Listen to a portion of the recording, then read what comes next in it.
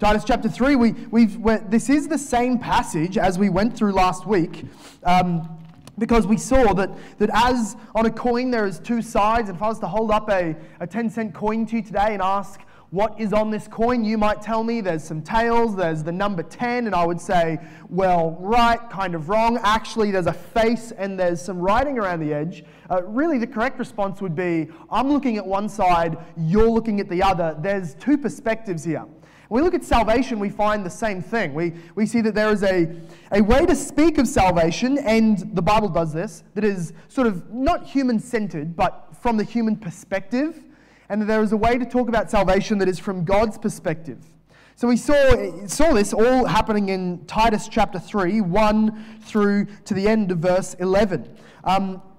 Believers are spoken of, well, just as that. He speaks of Christians as those who have believed in Christ, believed in God, those who have converted their lives. That means that we change our life to start following Jesus, and we have repented from sin. That's all things that are done by us, and that's human language. And it's right to speak that way. That when I heard the gospel, I believed in Jesus, I had faith. I decided to stop living one way, start living another way. I converted my life to be a Christian lifestyle. It's accurate to speak that way. It's accurate to say that I repented of my sin, I turned away from it, I've instead brought my confession and my sin to Christ and been forgiven. That's true. That's all accurate, but it's insufficient to speak only of that as the whole picture of salvation. Because we're going to see three themes come through 4 sharp verses today that really put it in the onus of salvation and this perspective entirely upon God. So look now at verse 1. We're going to read through to the end of verse 7. Chapter 3, verse 1 in the book of Titus says this: Remind them to be submissive to rulers and authorities, to be obedient, to be ready for every good work, to speak evil of no one, to avoid quarreling, to be gentle, and to show perfect courtesy toward all people. For we ourselves were once foolish, disobedient, led astray, slaves to various passions and pleasures, passing our days in malice and envy, hated by others and hating one another. But when the goodness and loving kindness of God our Savior appeared, He saved us, not because of works done by us in righteousness, but according to His own mercy, by the washing of regeneration and the renewal of the Holy Spirit, whom He poured out on us richly through Jesus Christ our Savior, so that being justified by His grace, we might become heirs according to the hope of eternal life. Somebody give me an amen. I love the way Paul writes here, but you saw the change that happened right at the beginning of verse 4. Verses 1 through 3, he's speaking about our behavior before Christ, our behavior since we've become Christians, what we ought to be doing. He does the same in verse 8 through to 11. But in these poignant verses 4 to 7, he changes the notch and says, when the goodness and loving kindness of God, our Savior, appeared, He saved us. That's the basis of today's sermon. The friends, as we as Christians, though we can speak of our decision to follow, our daily decision to obey, our continual act of repenting and turning from sin, that is all a small element of our salvation when we realize that though we're making these decisions, we're doing these things for decades and years in our human life, but from God's point of view, our salvation is eternal.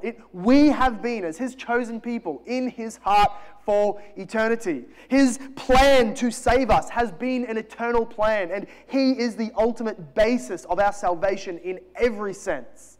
And so where last week we spoke about our faith, today we're going to speak of justification as God's act. Where last week we spoke about our conversion of our life, today we're going to speak of the regeneration that God does to us to change us. And whereas last week we spoke about our continual repentance, rather today we look at how we are adopted by God to have an inheritance and a hope of eternal life. So again, let's just remind ourselves, this is God-centered. God is the decisive Savior. Look also here that we see, it says in verse 4, when the goodness and loving kindness of God our Savior appeared. So we see there two elements of God's heart. His goodness, that's how He is benevolent. He is kind. He does good to all. When that overflowing goodness of His heart came, or we also see loving kindness. This is the word for philanthropy, right? Somebody who with their riches and with their goods does good to common man. That comes from the word here. Philanthropy comes from this Greek word behind the words loving kindness. We also see down in verse 7 that we are justified by His grace. We see at the end of verse 5 here, not by our works, but according to His own mercy. These are all the motivations that we see. Why are we saved? Not because we brought anything to the table, not because we are anything in ourselves whatsoever that attracted God's attention or His heart or His love or rewards from Him. It has nothing to do with us. We see here the entire motivation is God's own heart, His own decision. When He should have hated us, He loved us. When He should have cursed us, He blessed us. When He should have cast us out, He instead, by His own initiation, came to draw us near.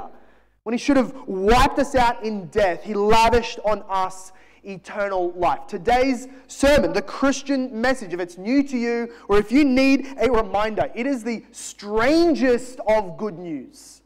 It is the most upside down, reverse, back to front message that you would think God would usher from heaven through the lips of His prophets and apostles and preachers. It is backward news that the God who had every reason to hate has poured out love by hating His own Son in our place. This is the good news for us today. So if you're a sinner today, you may be thinking that salvation comes to those who have come worthy to God.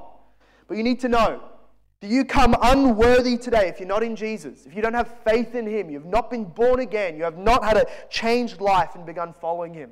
You come unworthy. And that is the only person to whom God extends His grace and salvation. The worthy can get their own way to heaven. The worthy can find their own salvation. They can make it themselves. But the unworthy, you and I, we come today to receive from the riches of God's grace. So let's look into it. Let's start looking at regeneration. We're going to see this here in verse, at the end of verse 5. Regeneration. It says here, there's 4 words in the Greek which are pretty much just listed all together. It says, by thee, right? This is how He saved us, by His grace, not because of our good doing and righteousness, but according to His own mercy. Here's what He did. By the washing, that's one word, of regeneration, that's another word, and renewal of the Holy Spirit. These are 4 main subjects that come together in one glorious theme of the Bible's doctrine of regeneration. How is it that, and of course, there's all these different elements of salvation. There's one way we can speak of forgiveness, but there's also this element that we can speak of recreation. Becoming new, becoming cleaned is one of the frequent Old Testament themes. You remember when they built the tabernacle or they built the temple, then the priests had to go through all of the cleansing, the washing, the clean clothes, all in white with all of those, the unmixed garments, and they would sprinkle themselves, they would take the blood, they would sprinkle the items, they would sprinkle themselves, they would sprinkle the people, they would sprinkle the book. All of this was language and themes of cleanliness. And I want you to go with us to Ezekiel chapter 36, verse 25 through to 27. And we see here the substance of what God really meant with all of that cleaning imagery. Just remember, no priest, no sinner, no Israelite was ever made clean in God's sight with holy water and blood of a bull. Ever. It was all done in faith as an imagery of what God was really speaking of. And Ezekiel, God's prophet, speaks of it in Ezekiel 36, verse 25 to 27. He says, this is the Lord speaking through Ezekiel, I will sprinkle clean water on you, and you shall be clean from all your uncleannesses. And from all your idols I will cleanse you. Verse 26. And I will give you a new heart, and a new spirit I will put within you. And I will remove the heart of stone from your flesh, and give you a heart of flesh. And I will put my spirit within you, and cause you to walk in my statutes, and be careful to obey my rules. Go now to John chapter 3, the first few verses of John chapter 3. So you saw all this language there of cleansing, but God increased it, sort of upped the ante here, jumped up a notch and started speaking of not just cleansing, but recreation. I'm going to sprinkle clean water on you, which we might think as a human act. When they do it, their priest sprinkles clean water on them. They are not cleansed a single bit in terms of their actual heart, their idolatry, their desire to sin, their love of breaking the law. None of them ever walked away like they'd been started floating above the ground like pixie dust because some priest sprinkled water on them. It had no substantial effect. But then God starts speaking of recreative language. When He sprinkles spiritual clean water upon them, something fundamental changes. He says the heart comes out, a new heart that can actually beat with spiritual life comes in. He recreates us. He puts a new spirit within us instead of a dead spirit. And then on top of that, He gives us His Spirit.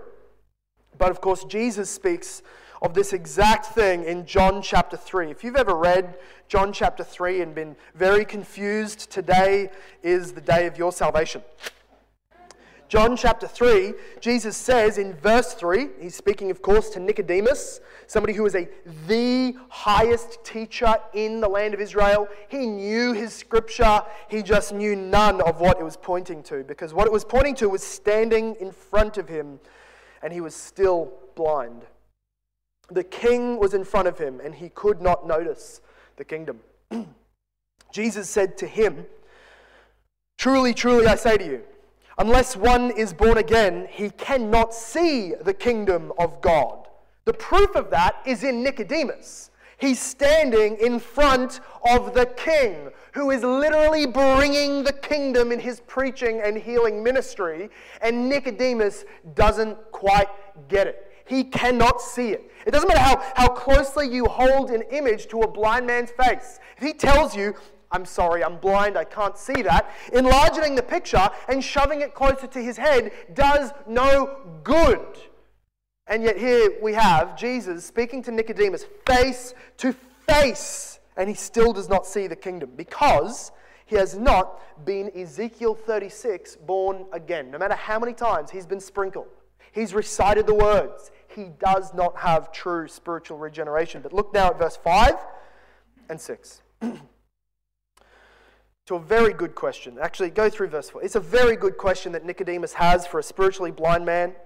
He said, "How can a man be born when he is old? Can he enter again into his mother's womb?" He's a bit of a biologist. He knows that doesn't work. Mum's not up for that. I'm not going to even ask. This is not going to work, Jesus. Your system is foolishness. And Jesus says, "Truly, truly, I say to you, unless one is born of water and the Spirit, he cannot enter the kingdom of God." So whatever water and Spirit here means, and so often we're told it's baptism and it's infilling, or whatever you've been told, it's infant baptism and it's this, or Jesus just used the words born of water and Spirit in place of the words being born again.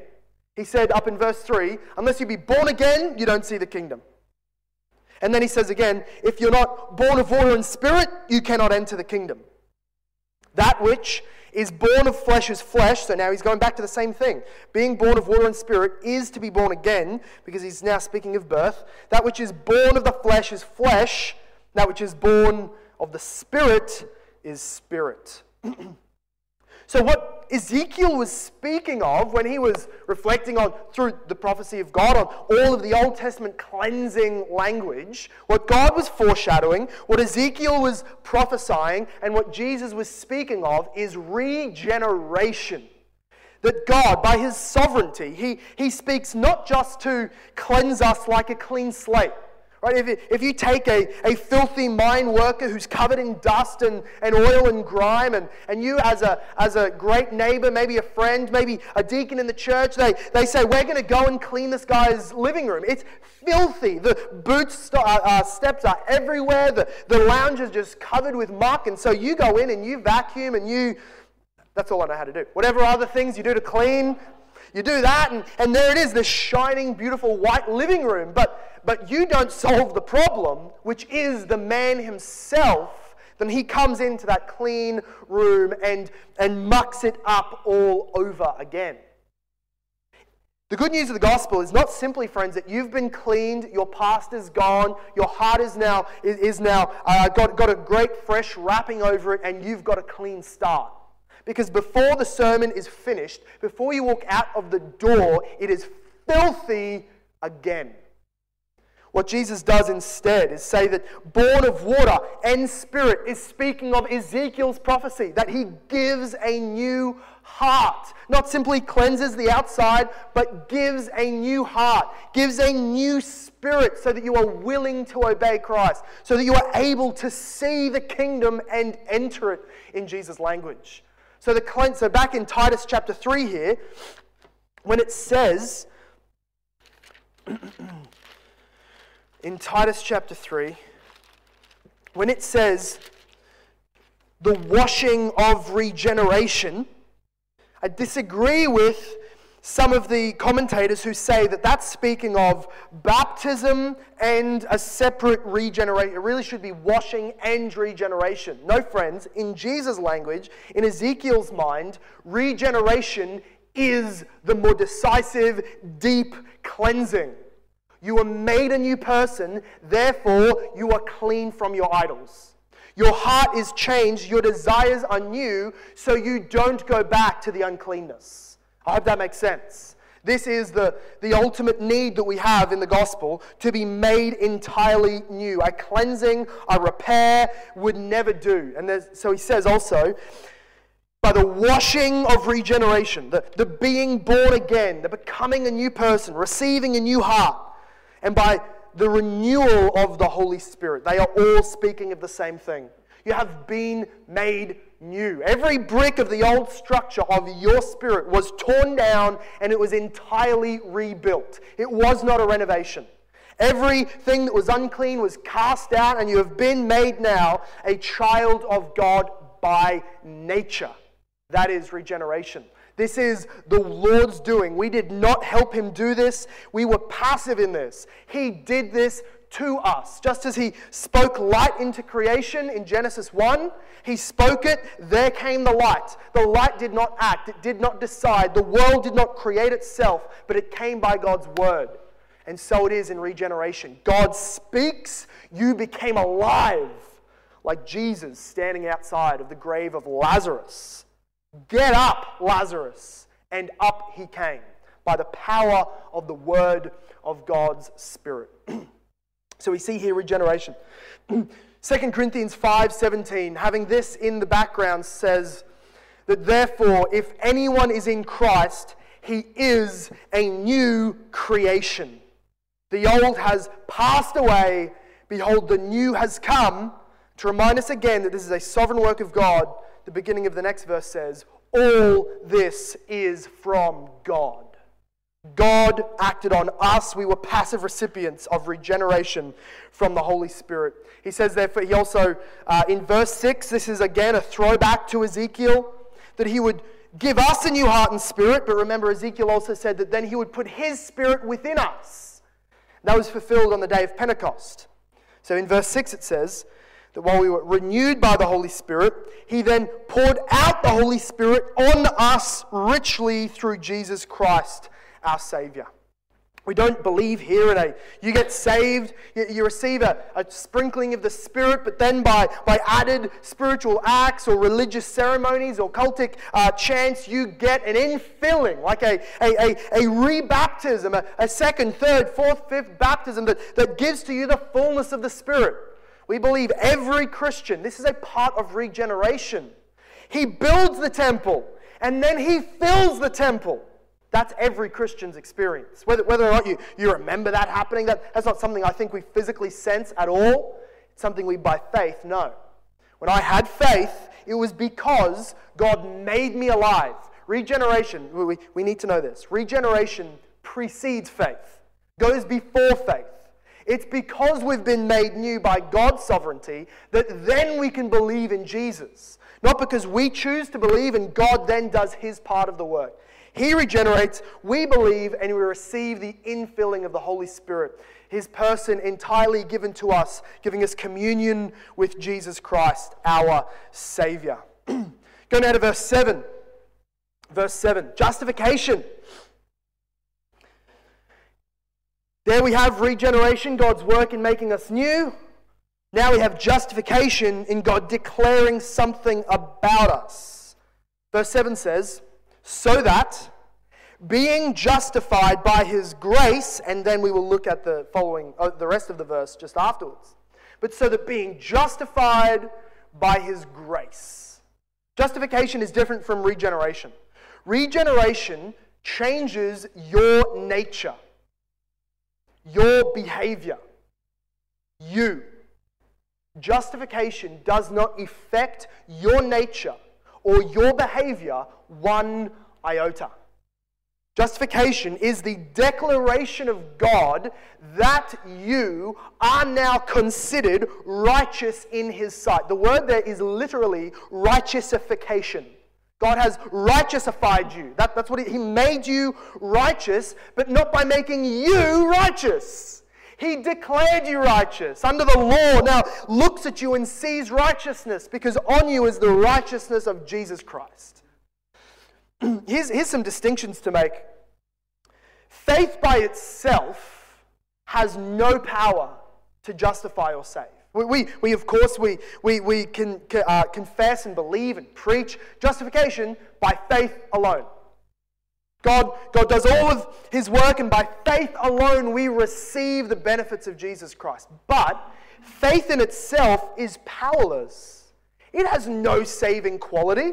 If God had not first wrought salvation and then ordained that by faith we receive it, faith would do nothing. Don't think that because we have all this faith, we're twisting God's arm to do something to save us. That's not the reality.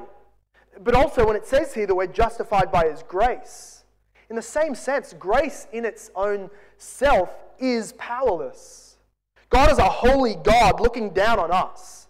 God being himself just and righteous, which means blessing the righteous people and cursing the unrighteous people, punishing the evil, giving rewards to the good, that being God's standard of justice. Him having grace and forgiveness and love means nothing. We see this in Exodus 34. We know this, that when Deuteronomy 34, that God says, I'm abounding in loving kindness, rich in grace and steadfast love, but I will by no means clear the guilty.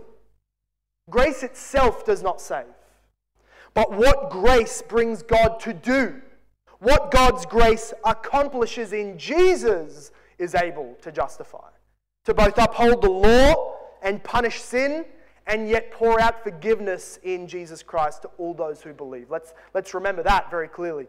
By grace here, he means what he meant. Look back into last chapter, chapter 2, verse 11.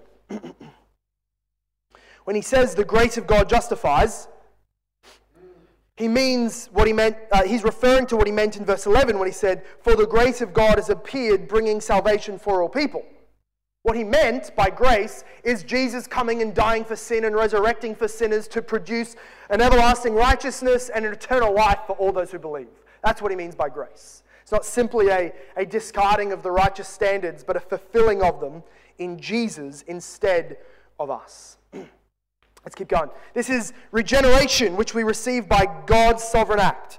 Justification, which we receive by faith because God declares it of us and provides Jesus Christ.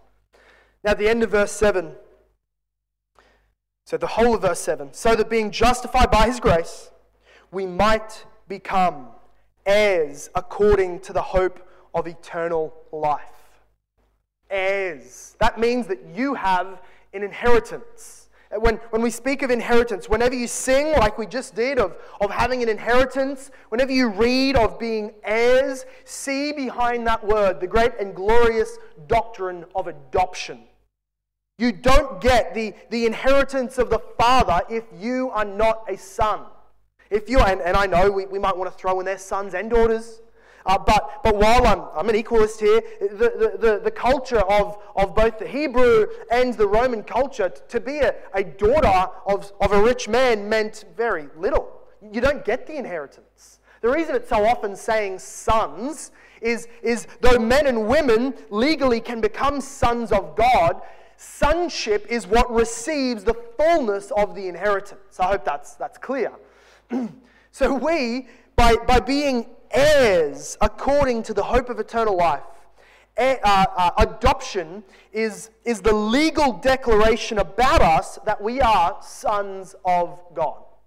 Often people say that justification is this big legal, dry, clinical courtroom scene, and but adoption is this personal doctrine.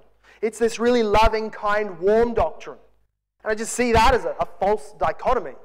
Justification is a warm, glorious, beautiful family doctrine. It's glorious, it's personal, because God is justifying me as a person. But also adoption is a legal word. We don't get to say that it's relational, therefore not legal. It's legal. It's because I'm legally a son that he refers to me as such. So these go together. Justification and adoption are similar in that they're legal changes about us. But adoption and regeneration have some similarities and distinctions as well. Adoption makes us children of God according to an inheritance. But it doesn't change our nature. Regeneration makes us children of God by nature, but it doesn't change our inheritance. Do you see the difference here? Regeneration changes our behavior so we act like our Father. It changes our heart so that we desire the will of our Father. It changes what we are by nature so that we are by nature like the one we have been born from. But it doesn't earn for us or receive automatically that we have the inheritance that is in Jesus Christ. That comes after justification. And that's why we've got this order today. We are first regenerated by God's Holy Spirit. Having been regenerated, we produce faith in our newly born hearts and believe on Jesus and are then declared righteous in justification. Then being righteous, God then brings us into the family of His Son to receive the full inheritance that He earned for us. He earned for us. This is what we receive in this inheritance. That we are heirs according to the hope of eternal life. We're often told about our inheritance. It means the kingdom in all of its fullness. All of its... In the Christian religion, there is no room, there is no time, there is no space for talk about deserve, about worth, or what you've earned. Friends, don't bring that language in your minds to the worship of the triune God. Don't say, I hear these words spoken, I read that in the text, but I don't deserve it. I don't feel worthy. Friends, of course, that's the mindset you ought to come to the Scripture, but then let the Scriptures speak to do away with that thinking. That now in Christ, not what you deserve, but what Christ has deserved for you is your inheritance. This just does away with all that melancholy and that navel-gazing, that deep, dark sadness that we just bring when we focus on ourselves. I'm not speaking of clinical depression here. I'm speaking of Christians who don't put their eyes to the glorious mountains of God's salvation, which stand. We're not holding them up. It's not your feelings. It's not your week, how good it was, how careful you were about what you looked at, how you spoke, how you behaved. That's not why you're saved. It's God's kingdom given to you as an inheritance for what your older brother Jesus earned for you. So it's the fullness of the kingdom. It's fellowship with God through His Son. And of course we have some now in all these things we're going to say. We have some now, we have the fullness yet to come. We have fellowship with God through His Son. But in the ages to come, we will have full face-to-face, visible fellowship with Jesus Christ, and through him, the Father. We have in our inheritance to come a perfect world. That though we will be working in it, we will not be in a cursed earth like we are now. And it will never be able to fall again. In heaven, in glory, where we will receive the full inheritance that Christ has earned, we will receive perfect souls.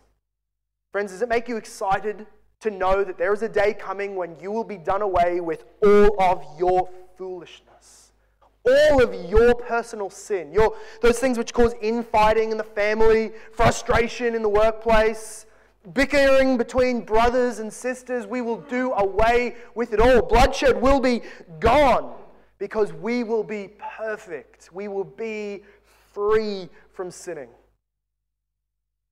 We have that purchased for us by Jesus Christ.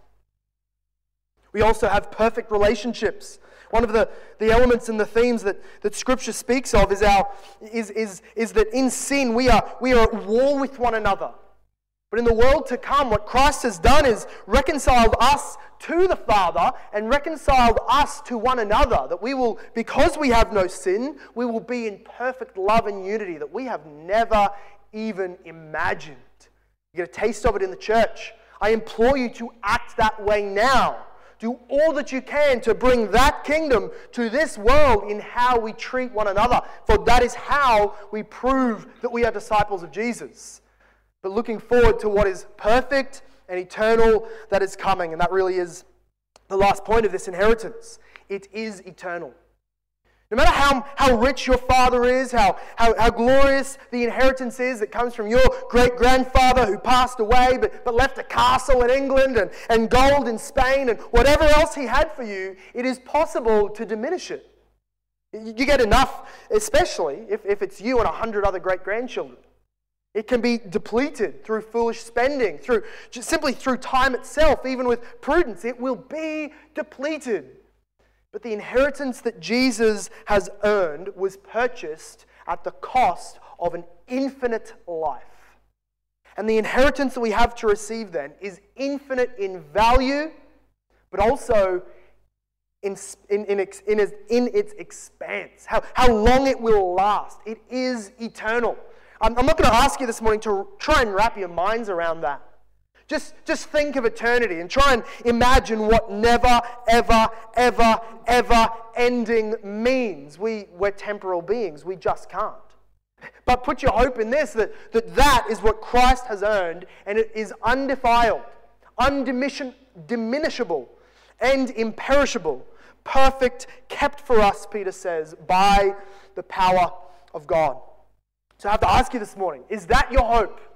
Have you been in this life just putting your hope in things that leave you depressed and crushed, and you fall down? Maybe you throw all of your weight on who will be leading your country. Maybe you put all of your hope of Christian power, religion, and life and satisfaction in this life on who you're going to marry, or maybe on your parents, or maybe on any other thing, an income, a certain job. Is your hope placed on anything? And if it is, you will experience, by God's grace, the painful hurt of a failed hope. As you go to place your weight on that in a hard time, or you rely on its unending quality and it crumbles in your hand and you fall to the ground. That is God's grace, showing you that there is one hope. There is one thing that is worthy of your steadfast hope, and that is Christ. That is the inheritance you have to come. So while we hold that firmly, let us hold loosely the riches of this earth. Let us hold loosely to the relationships, the jobs, anything else that will diminish our rewards in heaven. We have coming for us perfection. Friends, I also want to ask you, have you let yourself come under some kind of thinking, some kind of mindset that has placed your salvation on you? Your right standing before the Lord on you. I often think to myself that there's no more practical way of testing this than asking what your mindset is, what you're picturing, what you're thinking and feeling as you enter into prayer. Private prayer alone with the Lord. Those first few thoughts as you're trying to work on and work in prayer are very telling of our heart. If we're there and trying to remind ourselves we're just not as bad as our conscience is telling us, if we're trying to forget about the things we've been doing the last few days, if we're doing any of those, it's showing that in the deepest corners of our hearts, the reason we draw near to the Lord is because we're just that nice. But friends, consciously, intentionally work. Take pay very careful attention to what you pay attention to in terms of your confidence in salvation. Look frequently to the first few chapters of the book of Romans. Read frequently Romans 8. Read frequently Titus 2 if you find yourself constantly feeling depressed and dejected from the presence of God. Your justification is not on you, but on Jesus Christ, our Savior. And I want to ask you, friends, as it speaks here through the book of Titus by the pen of Paul to the churches in Crete, have you been regenerated? And I don't mean have you had somewhat of a conversion experience where my life was going this way, but I decided to tag along with my wife to church, or I decided to go and hang out at church because there I get good community and some encouragement and some life lessons. I don't mean has there been any effect of religion on your life. I mean you, alone with the Lord, assessing your own heart. Do you recall, do you know that you have been born of God? I'm not talking about a tingly experience that happened one time. I'm saying, have you been born again? That though you are not what you should be, you can look at who you have been and marvel at nothing else than the grace of God, which by His sovereign Spirit made you a new person. Have you been born again? Have you, through the scripture you know, the verses you've memorized, the church that you've been going to, have you seen through all of that Jesus, who is standing in front of you as the king of a kingdom that you cannot enter unless you are born again? Because as eternal as our inheritance coming is, so eternal is the death and the darkness, the gloom, the terror, the torment that befalls and waits for every one of us who play religion with unrepentant hearts, who draw near to an invisible kingdom having never been truly born again by the word of God. Death swallows thousands in a day. It is hungry. It is insatiable, taking millions to the bellies of hell. And we will go there if we have not been born again. There is no more urgent question. Have you, by God's power, been regenerated? And if not, your part is to cry out to Him for that mercy. You can't do something to make the Spirit make you born, but you can cry for mercy. You can pray to Him for His grace, and you can look to Jesus in the Scriptures as often as you possibly can to behold His gospel and see there Jesus, believe, and you will know then that you have been born again. Let's pray, friends. Father God, we thank You for the word that You have spoken through Your prophets, through Your priests, through shepherds, through Your apostles, and now, Lord, we have a completed book, a completed canon which speaks to us the entirety of Your salvation. That as its center and over all is Jesus Christ, the message of the Bible. God, we thank You that here, as Paul has reminded us, that our salvation is not a social change. Our salvation is not a human activity. It is a divine, glorious, miraculous act. We thank You, God, that we have something sure and steadfast to throw our weight upon. We have something and someone that will never change, that is perfect, immutable, all glorious, all powerful. And in Your glory and power, Lord, You have ordained to bring salvation to the unworthy, undeserving sinners that we are. I pray, God, that us who know You, we who have entered into Your grace, Lord, would You refresh us and renew us with the glorious riches that salvation is. Would You keep us, Lord, keep us from keeping this to ourselves. Open our mouths, Embolden our hearts to speak to our dying loved ones. Though in the pinnacle of health, they are dying and careering towards death and hell, Lord. I pray that you would give us the Spirit-born boldness to speak, to call them out of death by the power of your word. And God, those who are here and yet do not know you, by the word written, by the word read, by the word preached, would you bring them out of their graves? Bring them to spiritual life. Make them born again to the glory of our King Jesus. Populate your kingdom with souls from every tribe, tongue, and nation. We pray, Lord, that you would use us to this end. May you glorify yourself through what happens and how you are worshipped in this church. In Jesus' wonderful, glorious name, we pray these things. And everybody said, Amen. Amen.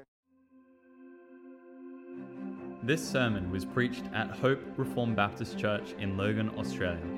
For more information about our church, visit our website at hoperb.church. If you have been blessed, please leave us a review wherever you listen. We pray this message has been used by God to grow and encourage you in your Christian walk. Thank you for listening. Soli Deo Gloria.